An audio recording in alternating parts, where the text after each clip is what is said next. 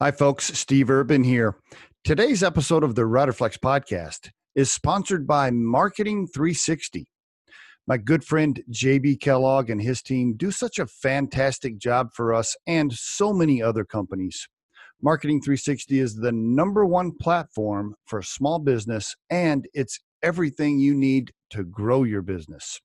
If you need marketing support, I really encourage you to contact them at marketing360.com/riderflex, and we'll add that link to the description of this episode for easy reference. On today's episode of the Riderflex podcast, we have guest Gertrude Allen. She's the CEO of PetPlate.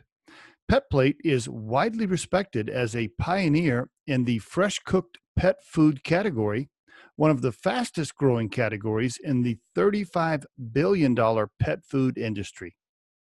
Gertrude Allen on the Riderflex podcast today. How you doing, Gertrude? I'm doing well today. Thank you. How's the weather in New York? Is it spring? What's it like today? It's still a chilly spring like weather. We're hoping for warmer days ahead, but and we've gotten a fair amount of rain, which is normal for April. Okay. So April showers bring May flowers. Are you you've been trapped in your apartment there for a little while, I guess, in New York. You looking forward to getting out, hopefully pretty soon? Definitely. I mean, at the same time, because we are in the epicenter of this crisis in New York City. And I'm actually, my home base is in Queens, which is the epicenter within New York City. So it is really still very risky to, kind of contemplate, having society open up. I know they're doing that in some parts of the country. I think we're kind of a long ways off still in New York from that happening. Yep. So we're just as a family and as a company, a business, we're still just trying to really settle into this new routine of working from home and trying to enjoy ourselves, from home and not looking too far ahead just yet. It was interesting, by the way, for the listeners, we're recording this on April 23rd, 2020, in case somebody's listening to this 2 years from now and they're wondering what the hell we're talking about, right in the middle of the coronavirus. Interestingly enough, I always thought virtual happy hours with friends would be weird, but now that I've done a couple of them, it's actually not bad. I'm getting used to that. It's safer, but being in Colorado, which is definitely, quote, an outdoor state, so to speak, lots of activity. Whew, I'm definitely looking forward to getting out of the house a little bit. I hope soon. Sure. Give us before we get into PetPlate and all the business stuff. Can you talk to us a little bit about you personally, and just tell us about Gertrude a little bit, where she grew up, maybe some family stuff, and then where you went to college. I know you went to NYU, and just talk about your early life, if you don't mind. Sure. So I grew up on Long Island. I'm one of 5 children, very tight-knit family. We had wonderful parents who made our lives really fun and exciting, and actually brought us into the city a lot, from Long Island where we lived. And so that's one of the reasons I went to NYU. I was exposed to the city from a young age, and I found it really exciting compared to suburban life. So when it came time to go to college, I thought what would be great is to just marry those two worlds, being able to live in the middle of a big city, have access to some really great internships, which is something NYU really focuses on. Mm-hmm. And at the same time get, the experience of a really established university. And so I really loved it. And, I moved into the city when I was 17, and I did study journalism. I specialized in public relations. Everything was analog back then. We barely used computers. And then I did start my career in public relations. And I actually moved to Europe just within like a year or two of graduating college, and spent most of my 20s in Europe, which I loved. And it really broadened my horizons. And I'm so glad I did it because, as you get older, those opportunities become more challenging, when you have family and stuff. So I'm really happy I did that. It must have watered down your Long Island accent just a little bit. I mean, I knew you were a New Yorker by talking to you in the first 5 minutes, but I didn't quite hear the Long Island. until you started talking about it, and then it came Yeah. out just a little bit. It's true. I lost it. Yeah. I mean, I remember having friends over, especially the friends from abroad, and there were members of my family they couldn't understand because the Long Island accent was so thick. Yeah. Right, right. And so, yeah, so talk about your career then. So really it was journalism slash marketing slash communications. How did that roll into working for VC and things like that? How did that transition happen? Walk us through some of that. Sure. Yeah. I mean, the journalism really was just a great base background for doing public relations, right? So talking to journalists about, products and services that, I wanted to promote for my clients. But that wound up, especially when I moved to Europe, I wound up going more into business development. So I worked for a very large PR agency, and I really helped them set up a network of agencies across Europe, Middle East, and Africa, Mm. tied them together so that we were able to pitch pan-European business and international business. And so I was working more on kind of the, biz dev slash marketing front for the PR agency. And that's really how I kind of, I guess, got more exposure to just marketing, in this case, a service. But also, when you start to grow, I was bringing in new business. So I was also having to kind of set up, teams to run the business, and, that you're kind of running like little business units within an agency gave me some exposure to I sort of see. working, more, let's say, on, growing a business. And from there, I decided, after 10 years of working on the agency side Hmm. with various size agencies in the US and Europe, I wanted to then try my hand at working on the corporate side, so directly working for companies. Hmm. And so, when I got hired, I was generally like the first business hire inside of, a company that, if it was technology, had lots of engineers but didn't have any business people yet. And so I was pretty early in some of these companies where I was helping to really build out like the entire marketing department, that sort of thing. And again, that was helpful in making me understand like what it really takes to also just, start a business. Hmm. And one of the, after I did that for a while, one of the companies that I was advising the founder and the CEO, really, we just started to grow that business so rapidly that it sort of led to us making the decision jointly, really, to sell the business. And that's where I got in front of some investors, and specifically private Ah, equity investors, because, ah, and we did have a successful sale. And, nice. so really, Congratulations. thank you. So really one thing kind of in my career, I would say over that spanned, almost 20 years of just kind of one thing led to the other. Mm. So a lot of people ask me, well, wow, how did you, Yeah.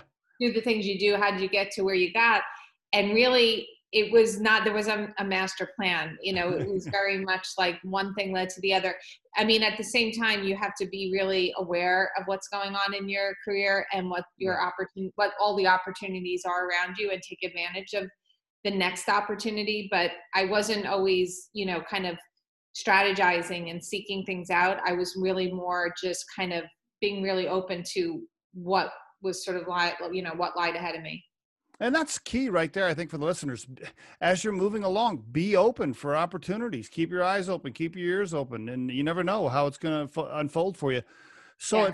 at some point, were you working for an investment firm of some kind when they looked to invest in Pet Plate, and then originally you were an investor or an Correct. advisor, and then yeah, go Yeah. ahead, walk us Yeah, through that. once I had the good fortune of being able to help sell a business, and go through that transaction on the side of the seller, I was in a better position to then join up with in this case, a VC, a venture capital fund, to look at potential investments into Nice, companies. And so nice. that's the transition I made there, and I really loved it. I was doing deal flow, so looking for new opportunities to invest in, one of which was Pet Plate. And I was the person, leading that transaction. So doing all the due diligence and papering the, Hmm. transaction.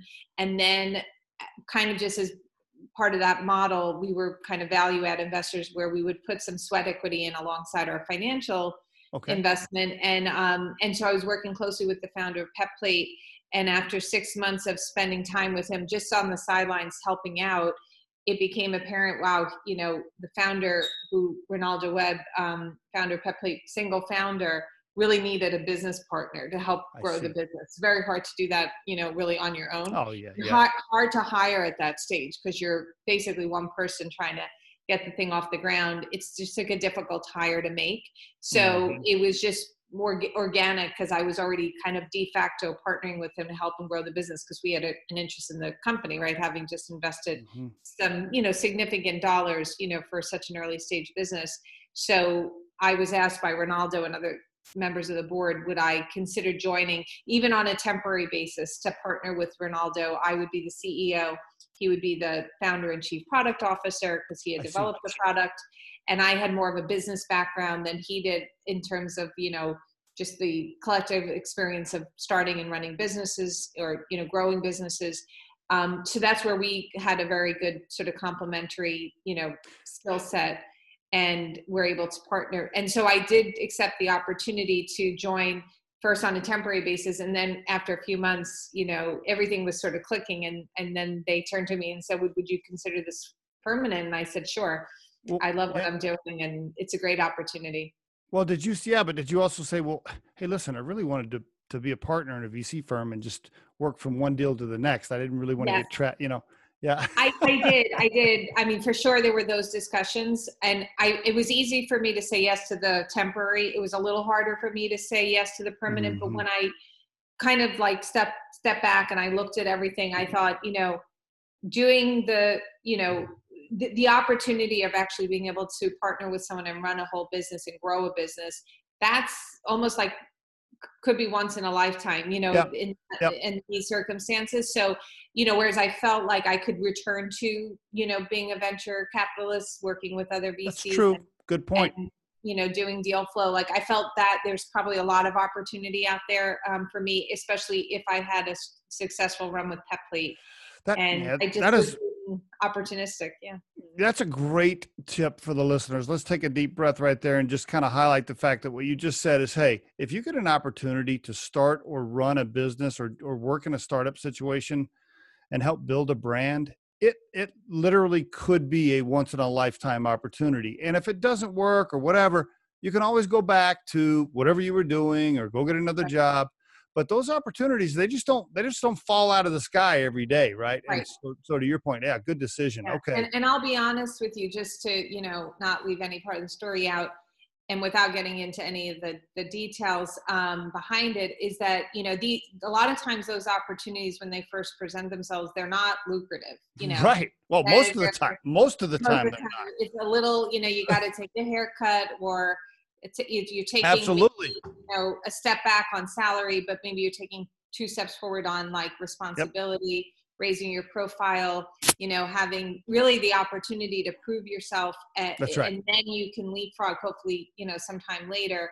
And I've always had I've just been flexible, and I've always been able to, fortunately I've been in a position where I was able to accept that, there might be a bit of a, a sacrifice on the one hand, but it's, in favor of this great opportunity on the other hand. And your mind, I think it behooves people to think like that if they can, and act like that when they can, because it can actually, kind of catapult your career if you're willing to take that, that short-term kind of, hit. Couldn't agree more. Great advice for aspiring entrepreneurs or people that want to be involved in a startup. Yeah. And in fact, I interview founders all the time on the Riderflex podcast, and rarely have I talked to one that said, yeah, I left my regular job and joined a startup and made more money the first 2 years. Like that just doesn't happen. Like you're going to sacrifice. Yes. I want to ask you about some more CEO advice and maybe some board advice. But before we do that, can you give the listeners that don't know anything about Pet Plate, can you just give us a nice kind of overview of where Pet Plate is, today, and talk about it a little bit? Go ahead. Absolutely. So the company was founded in the fall of 2016. It launched nationally really in the spring of 2017. That's when I joined as CEO. So we've been in market for 3 years now. We've grown our customer base really nicely. We have probably well over 10,000 customers at this point. Nice. We do distribute nationally, so into every state in the contiguous U.S. Hmm. We're a Series A stage company, so that means we raised a Series A round of funding in January. I saw Uh, that. Congratulations. Thank you. Yeah, so we raised 9 million. We had Saw that. previously raised 4 million in a seed, and prior to that, there was about $2 million raised in pre-seed money. So a lot of money's gone into building the business. We now have a team of about 12 people. We are actively Okay. hiring. Okay. We expect to get to 20 people by the end of the year. I think we have about 5 to 7 job specs right now out there in the world. So we are looking to hire some new people to Great. grow the business. We were very lucky. Again, to your point about the timing, you'd have to know that this is happening in the world, the pandemic, and the fact that Yep. we were able to close our round of funding January 14th was really just a blessing, because Whew. it would have been very difficult and not impossible, but certainly what I hear, it's of course very difficult to raise money right now. Oh And my we gosh, did yes. attract some really just incredible investors, including the venture capital arm of General Mills, so the large food Mhm. company, and a family office called DF Enterprises. And they're both on our board, and they've been just tremendous, supporting us, pre-COVID and during COVID, and they're just great investors. Interesting dynamics to deal with a family office versus somebody like a General Mills arm, right? Yes. They really like working together. I mean, of course, they kind of interviewed each other, when they were Oh, looking to co-invest in this round, and they felt lots of synergy. I mean, the family office, actually, the family behind the office is actually a large CPG family. I see. So Okay. that probably helped. But even so, I think just in general that it was actually more synergistic, I think, to have two different types of investors versus two Interesting. identical or very similar type that would maybe be butting heads. This, kind of works out well. It's a pretty good, I'd say diverse group. Great experience for you to have been the person on the other side investing and dissecting and asking a bunch of questions to the founder and the people there. And now all of a sudden Yeah. you're on the other side of the table, pitching, asking for cash. Yes. And they're asking you a bunch of questions. That's right. That's right. Tables turned. That's for sure. For sure. You mentioned hiring and stuff. Let me ask you this, because at Riderflex, as you probably already know, our regular job is a recruiting firm, and we focus a Yeah. lot on culture. I'm guessing you're establishing your culture now with 12 people, and you're hiring more. What is it you're looking to build from a company culture perspective, and how do you make sure you sustain that as you start to hire new people? Absolutely. And I should say, our mission at Pet Plate is to take care of dogs' nutritional needs. That's what we do. We are driven by feeding dogs the healthiest food that we can develop, and in the most convenient fashion possible to pet parents everywhere. So we take very healthy ingredients, all human grade ingredients. Everything's natural, nothing's processed. So it's meat, vegetables, fruits, healthy grains, vitamins, minerals. We cook it in a USDA facility, so everything is cooked according to human food standards. And then all the meals are pre-portioned according to the dog's caloric needs. So based on their weight, age, breed, body condition, activity level, we then determine how much food the dog needs at each meal. And that's how we pack the food into cups that would be, portioned according to the dog's needs. And then, Ah, yeah, those meals get shipped to the customer on a regular basis. So, sometimes if it's a large dog, it'll ship every week because that dog needs a lot of food, and you only can put so much food in a box, and you can only fit so much food in your fridge or freezer. But a small dog, we probably could send a month's worth of food to that very small dog, because again, they just have very small meals. So we can accommodate, all the meals, let's say, in a box. So the shipping frequency varies depending on the dog's needs. And so there is a great, convenience factor. Obviously, you get the food sent to your door, it's already cooked. You can serve it cold right out of the cup, or you can actually microwave the meal, because the cup is microwavable. Or, if somebody wants to get fancy with it, they could put it in a skillet and warm it up that way. But dogs love the food. It's, extremely delicious. It's nutritious. Dogs see benefits, very, very quickly. And so, it's been a joy to feed dogs, especially during a pandemic like the one we're experiencing, where, people are so concerned about their health and their welfare and their safety. And so we're really in a great position to be able to continue to, kind of fulfill our mission. Is your business up? Is your business up because people couldn't go to the store?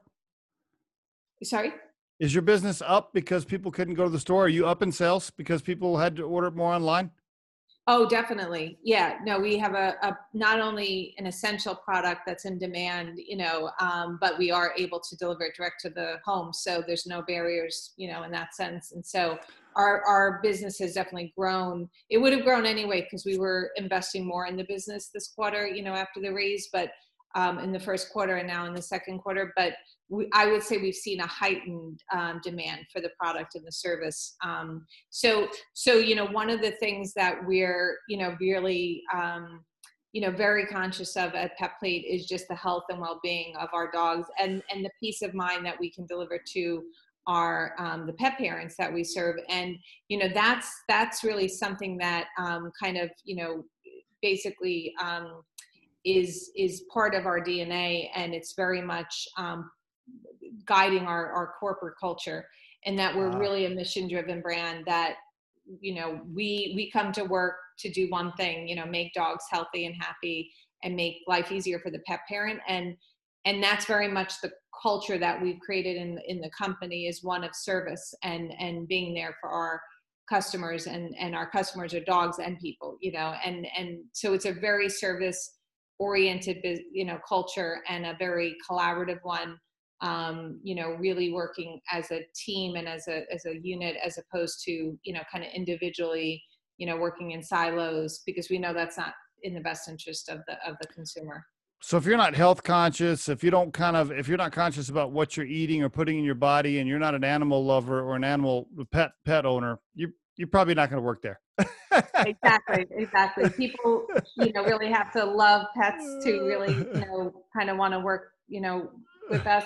And fortunately, there's so many, dog lovers in the U.S. There is no shortage.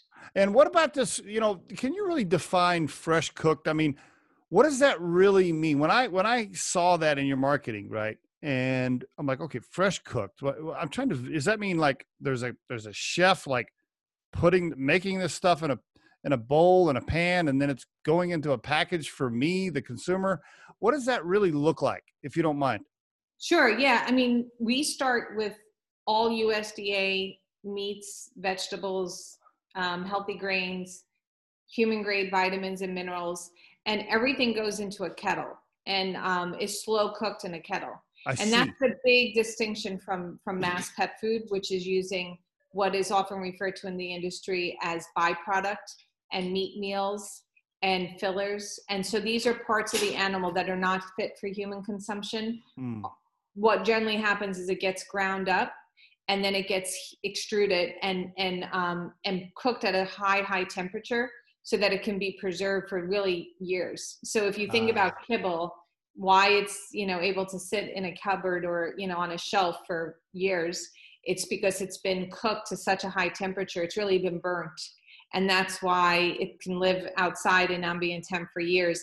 And the ingredients that go in are really, really inexpensive, because they're literally the parts of the animal that don't make it into the human food chain. Or even worse, it's animals that were too sick to be consumed by humans. So it's a really kind of an ugly story. And so what we do at PetPlate, which is completely different, is literally take the same types of cuts of meat and parts of the different, meat, whether it's chicken, beef, lamb, turkey. We take the same cuts that would be appropriate for human consumption, and all the same type of fruits and vegetables that humans love. So, butternut squash and sweet potatoes and apple and broccoli. And we then include the vitamins and minerals that balance the meal for a dog's diet, so that the dog is getting the full nutritional, we meet all of the nutritional requirements of a dog, which wouldn't necessarily come if you were just to say to home cook for your dog. the likelihood of you being able to balance the meal for a dog is very low, like, because it doesn't really, you won't get all those nutrients that a dog needs through human food alone.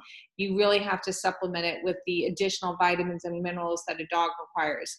And so again, we use a human grade vitamin and mineral supplement, same type of vitamin and minerals that you and I might eat. But we obviously compound it and mix it, in the right proportion for a dog. And then everything, as I said, gets mixed in a kettle and slow cooked for, a certain amount of time, but at a high enough temperature to make sure that all of the pathogens and bacteria get kind of, burnt off, but not so high that it also takes away all the nutrient value. So it's a slow cook process. And then what results from that is a really lovely, like, one pot dish for dogs that has all the different, ingredients in there, and everything that gets filled into these plastic containers. And it's a hot fill process. So it means it goes in hot. Oh, it does. A plastic seal that gets applied immediately. And by doing that, you really pretty much eliminating any sort of contamination that could occur, because the heat is what makes it safe. And then, the lid goes on top, and that way, when you're feeding your dog, some of the containers have just one meal, but in the case of some size dogs, a container might contain 2 or 3 meals. Mm-hmm. And what that means is if you feed your dog in the morning and again at night, you'll be able to reseal that container with the lid. So throughout the day or overnight, so that the food is not open. And that's a big differentiator from our competitors. All of our competitors, they have a similar, the food kind of is similar in that it's human grade and it's kind of a, similar cook process, but they'll put the food in plastic bags so that once you open that plastic bag, you can't reseal it and you have to find ways of transferring it to another type of dish. It's a little more complicated. Also, our food, I would just say, is a better quality in the sense that we use the type of, I mentioned the cuts that, humans eat, things like the muscle meat and, liver, which, liverwurst, sort of, people love that. We do notice that our competitors will use things like gizzard and heart and kidney, things that aren't really palatable to humans, and we think are, in fact, not that palatable to dogs, and maybe not.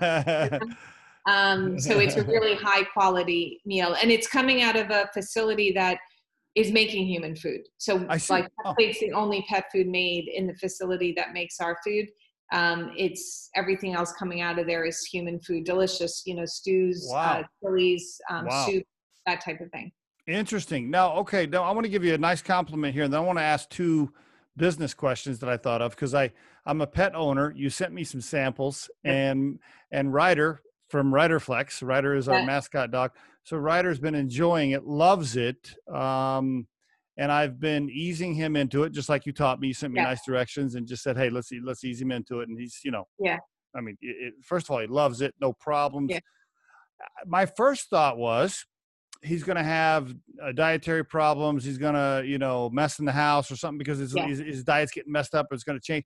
None of that happened. None of that happened. Didn't get sick. Didn't have any potty problems. Nothing.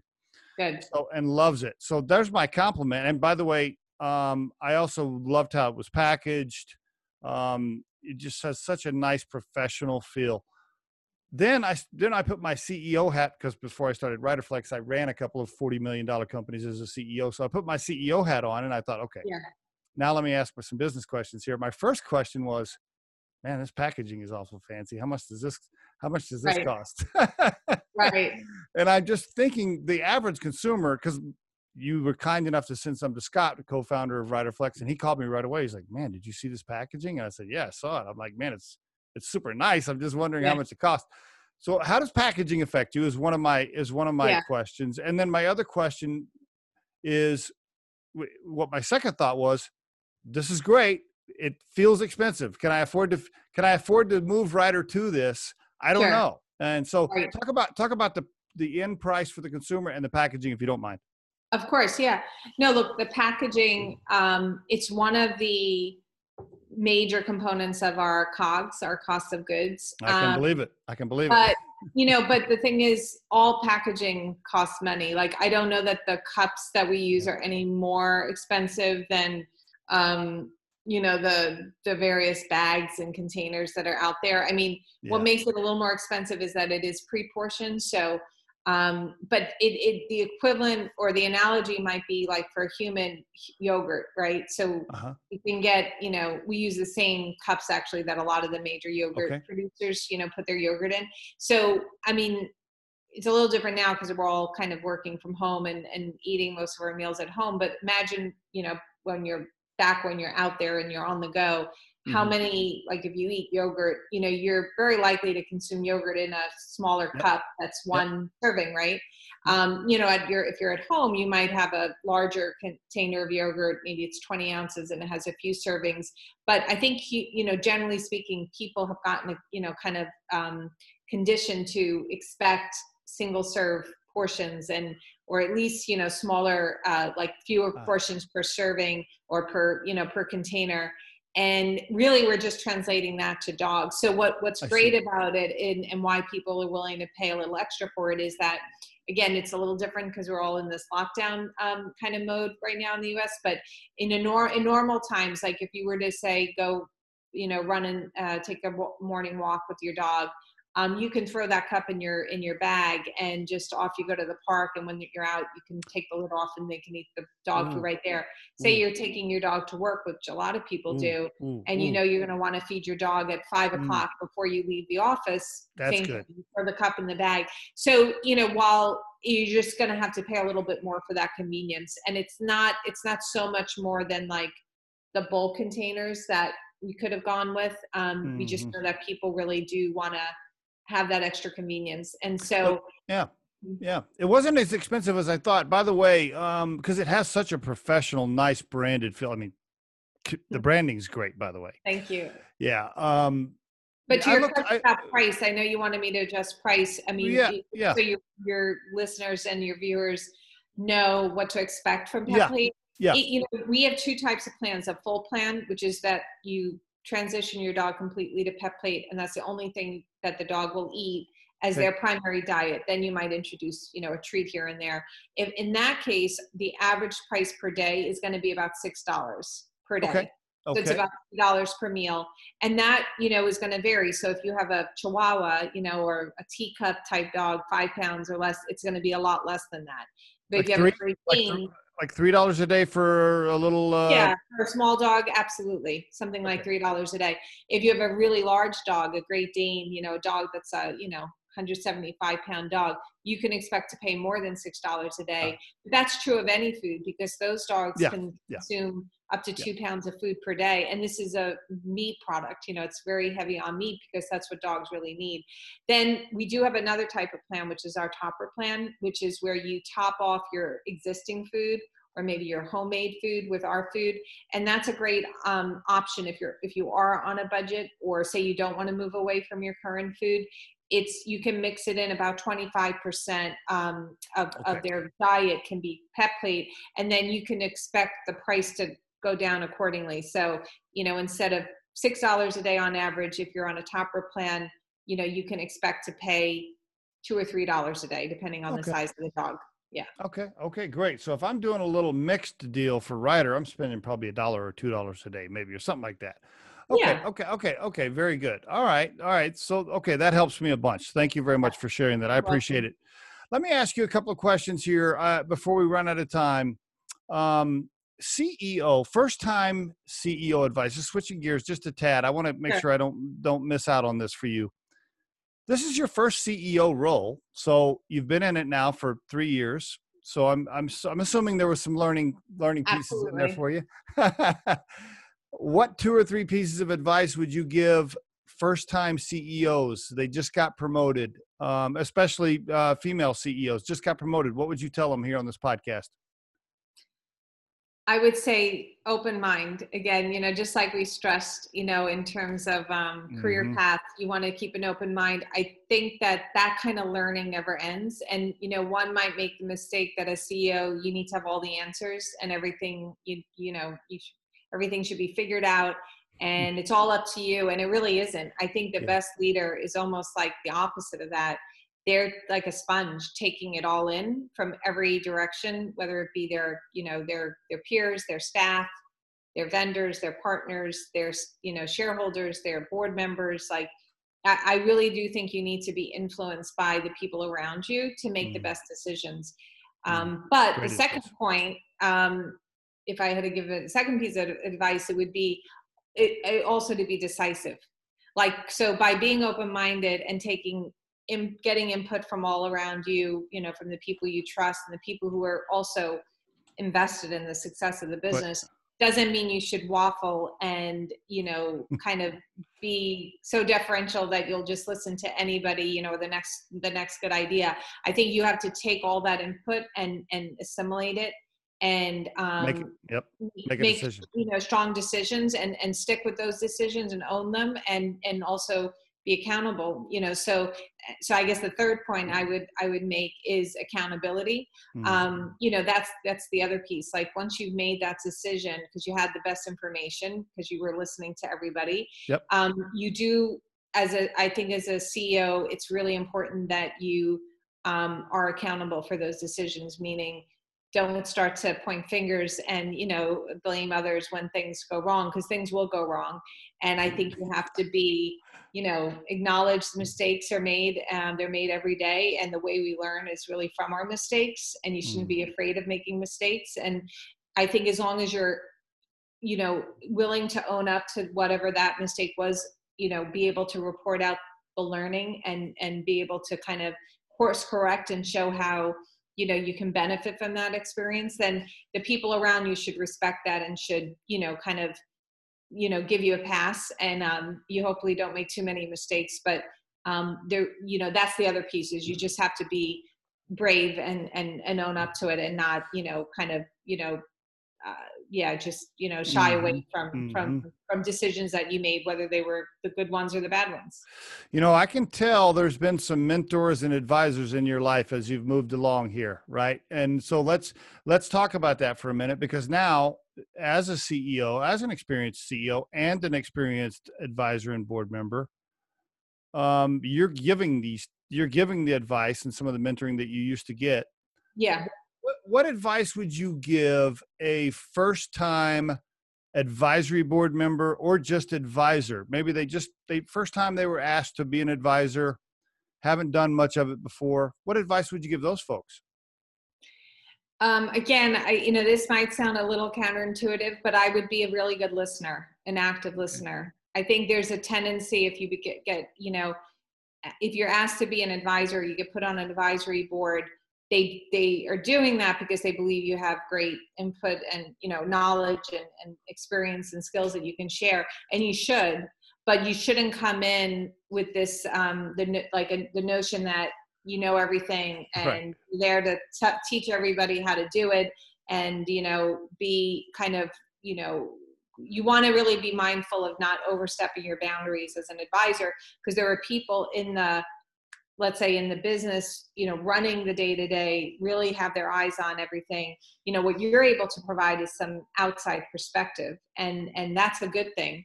And that's what they'll appreciate, that you have more of a bird's eye view.